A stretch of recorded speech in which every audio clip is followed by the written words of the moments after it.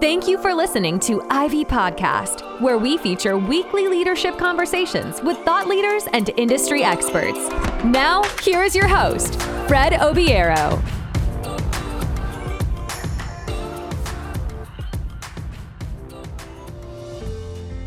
Hello and welcome to the Ivy Podcast. My guest today is John Owens, Senior Vice President of Delivery at CGI Federal. How are you, John? How's it going? I'm good. Thanks for having me. Thanks. Before we start on this episode, I have one small request to our listeners.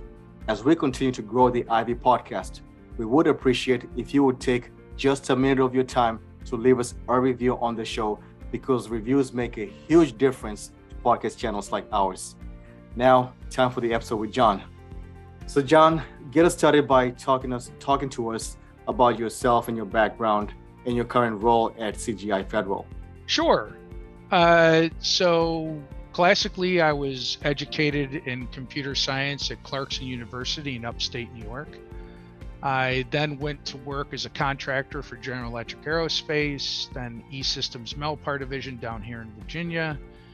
Then I worked at a little company, some of you may have heard of, for about 13 years called America Online, or AOL Inc., or AOL LLC. And then I became the CIO for the United States Patent and Trademark Office for a little over 9 years. While there, leading that organization in IT and IT security, I was introduced to CGI as a contractor, and I was drawn to them because we shared the ethics, same ethics, and they had a very strong return on investment to me as I got them to do various pieces of work, including the new patents search system, which is available internally and to the public. And that drew me to CGI, where I am today. And for our audience who may not be familiar with CGI Federal, just talk to us on a high level. What does CGI Federal do? Sure. CGI Inc. is a company out of Canada. There are about 90,000 members in CGI in 40 countries scattered around the globe. And CGI Federal is a wholly owned subsidiary that works on federal government work here in the United States. And of course, we are separate from the company through a standard security agreement with the United States government. But we operate as a wholly owned subsidiary, applying our talents to benefit the federal government and make delivery for the American people. Wonderful. There have been several high-profile cases of cyber attacks in recent years. What are some of the lessons learned from these types of attacks, and how do agencies remain vigilant to protect themselves on a continuous basis? Well, the lessons learned, I think you have to go back to the start, because a lot of people don't like to make an investment in security until after it's too late, right? So no one likes paying for insurance until your house burns down, and then you're like, wow, I really wish I had insurance. Yeah, I wish I had insurance. Right. So I think the first thing to understand in the lessons learned is you really do need to make the investment up front, right? Because the bad actors that are out in the world, whether they're criminals or state actors, there's more of them than likely there are of you.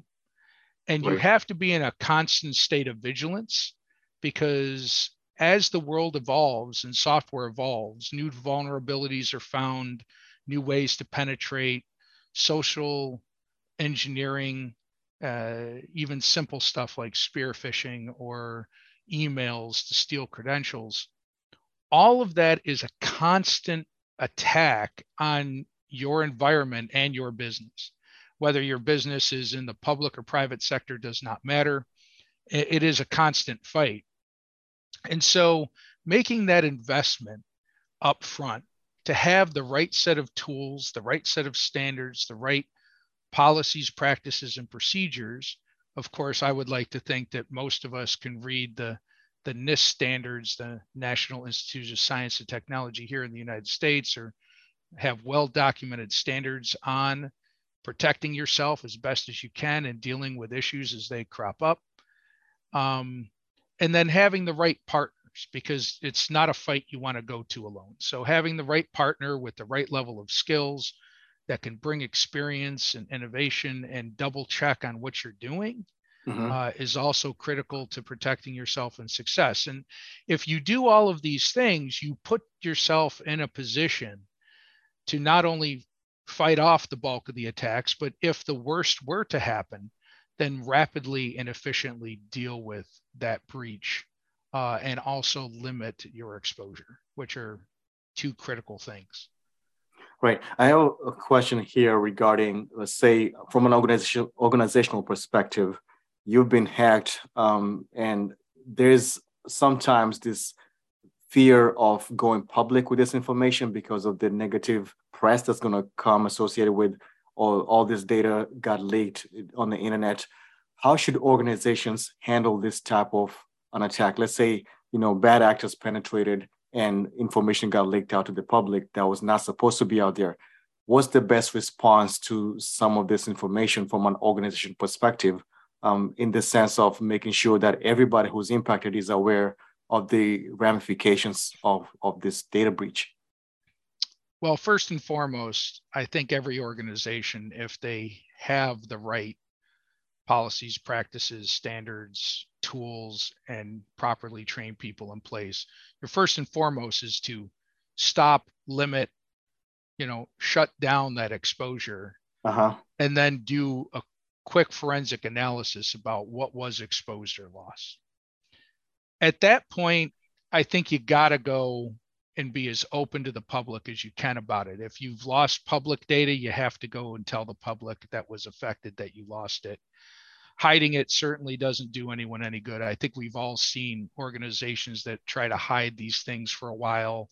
Yeah. And it never really pans out for them. It really does lose trust. In the federal government sector, notifying the appropriate security folks in various branches of the federal government, as well as the customer that may have been impacted. There are contractual obligations to do that. In fact, notifications in general, there are legal precedent for those type of things. But I think you have to go and be very direct.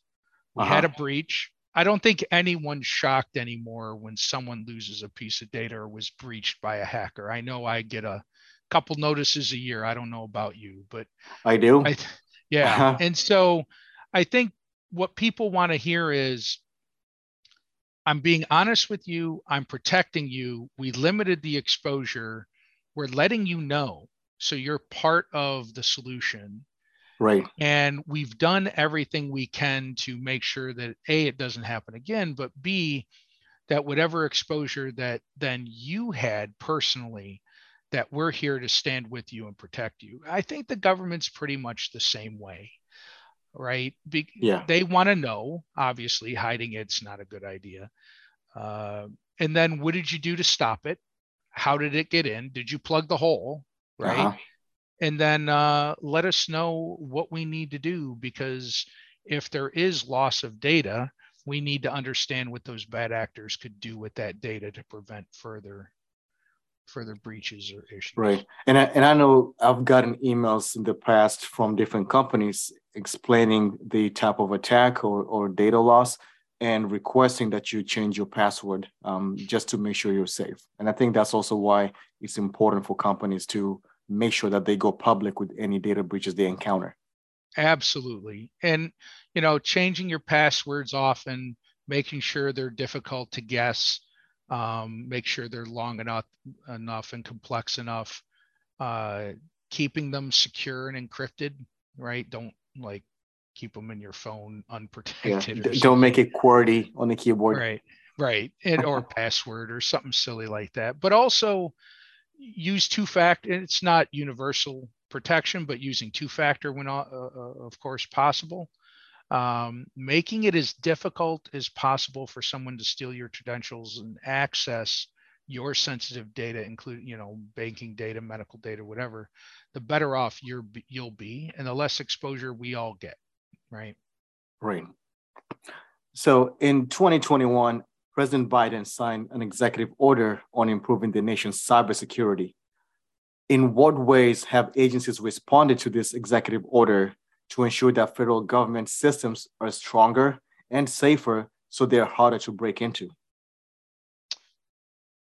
So every president for the last 3 or 4 presidents have had executive orders around security, and each one of them build upon one another. So the previous one, yeah, the government is slower than industry, but industry doesn't like to spend money. Government has money, but they're slower to adopt new technology.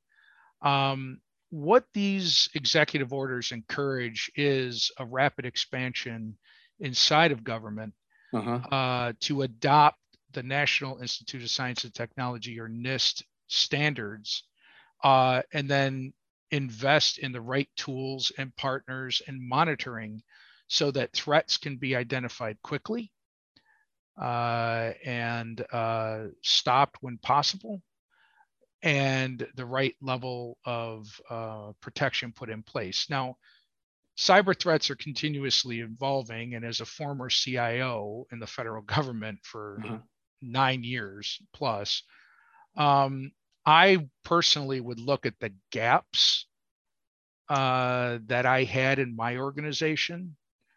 I regularly used a third-party company with the right, what's known as a red team.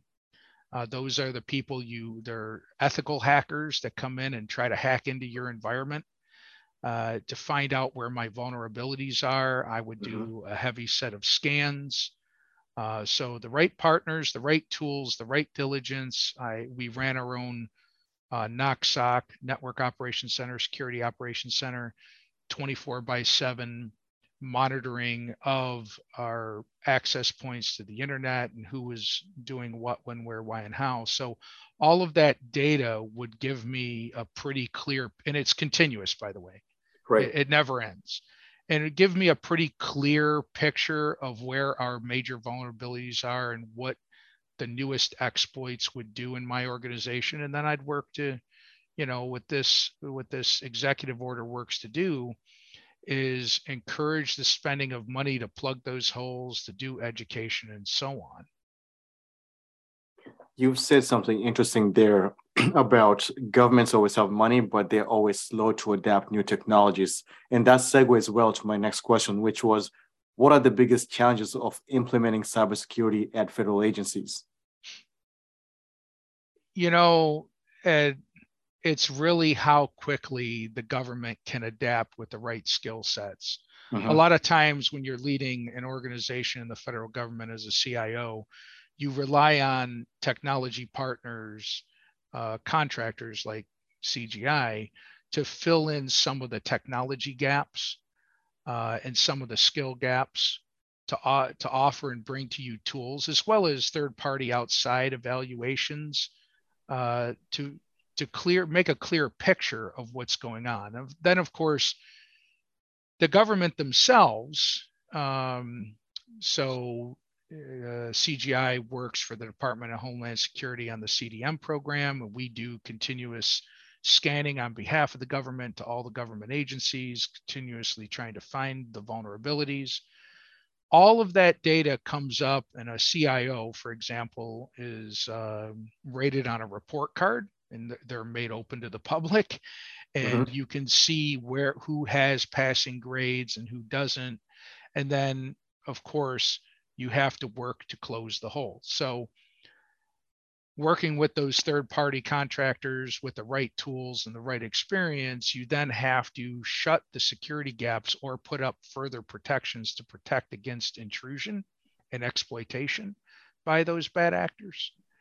And so you really have to surround yourself with the correct team. You have to educate your own people, right? Because federal government employees need education too. They need the right set of tools. They certainly need to stand vigilant watch with, their partnered companies and perform these functions in order to get a clear picture. And a lot of times federal agencies are reluctant to do that, to have the right level of partnerships or even spend the right level of money. And that's where these executive orders really come in, because they encourage people to spend the money in the right places to protect first. Because like I said, no one wants to have their house burned down and not have insurance, right? Yeah. And so it's all about doing the right thing to prevent what I would say is an inevitability. It will happen. It's just a matter of when. That's correct. Yeah. As we all know, even the most robust cybersecurity applications need to be reinforced and updated over time. And why is that? Because bad actors, as you've said, always try to reinvent themselves and find ways that they can penetrate into government systems. How do you and your team prepare for the next cyber threat? Well, in CGI, we do have our own red team. Of course, we sell our red team services as well. So those ethical hackers play a critical role because they think and act like hackers. They visit the dark web. They're constantly watching for the new methods to break into facilities. And so you got to start there. You got to try to put yourself in the enemy's shoes for a minute. Yeah. Those bad actors employ tools and knowledge that are available, that shouldn't be available in some instances, and they're constantly watching. When one of them finds a new vulnerability in an application or a server or an operating system or even physical infrastructure, they share that information rapidly amongst everyone. And a good company will continuously monitor the dark web for vulnerabilities in their own application. So the first thing you have to do is you have to employ the services or have a red team of your own that keeps on top of these vulnerabilities and issues. For example, recently there was a targeted phishing scheme, kind of a browser in the middle attack where someone would send a phishing email to someone, link them to a website that was a mirror of a corporation or a government website, get them to log in with their credentials, steal their cookies, kick them offline. So the browser in the middle would literally then log into the real website with even their two-factor authentication, and then be able to maintain that session and have access to data. Knowing how those attacks happen and then how devising ways to prevent them is critical to keeping ahead of the curve, right? Because if they send out 10,000 emails, probabilities or more, probability says someone's going to click and fall for it. And so by being prepared and being proactive and thinking like them with a red team or something similar is the first step, I think, of being critical. Of course, with keeping up with the latest trends, you do have to have the appropriate level of monitoring, a security operations center, usually linked to your network operations center that has a set of tools and skilled individuals that can operate the tools and monitor things to say, oh, someone fell for it. We have to block person X, remove their credentials, kick off all their sessions, because we know that attack is happening because they fell for the phishing scheme. Or, wow, it's really odd that Bob logged in from a country outside the United States. He shouldn't be doing that. Let's block that and remove their credentials and contact Bob. And so that continuous vigilance is another, with the right set of tools and skills, is another big one. Yeah, and just to follow up on the tools that people use to remain vigilant, a lot of companies have their data housed in cloud environments, could be public or private clouds, and there may be a false sense of security in thinking that the cloud service provider will be doing all of your security apparatus oversight. How do companies, or how should companies make sure that they also doing their part to reinforce data, strong data mechanisms, and make sure that their data is not going to fall into bad actors? Well, that gets to Biden's latest memo, the secure that you mentioned a little earlier, his The executive executive order. order. So part of that is known as zero trust. So zero trust is a concept that says I'm going to keep all of my data, no matter if it's in the public cloud, no matter if it's on my own servers, wherever it is, it doesn't really matter. I'm going to keep it highly encrypted at rest, which means in storage, highly encrypted in transit, right?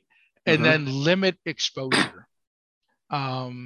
Now, there are many companies that can help you with this. Of course, CGI is one of them. We have Secure Data Fabric as a tool.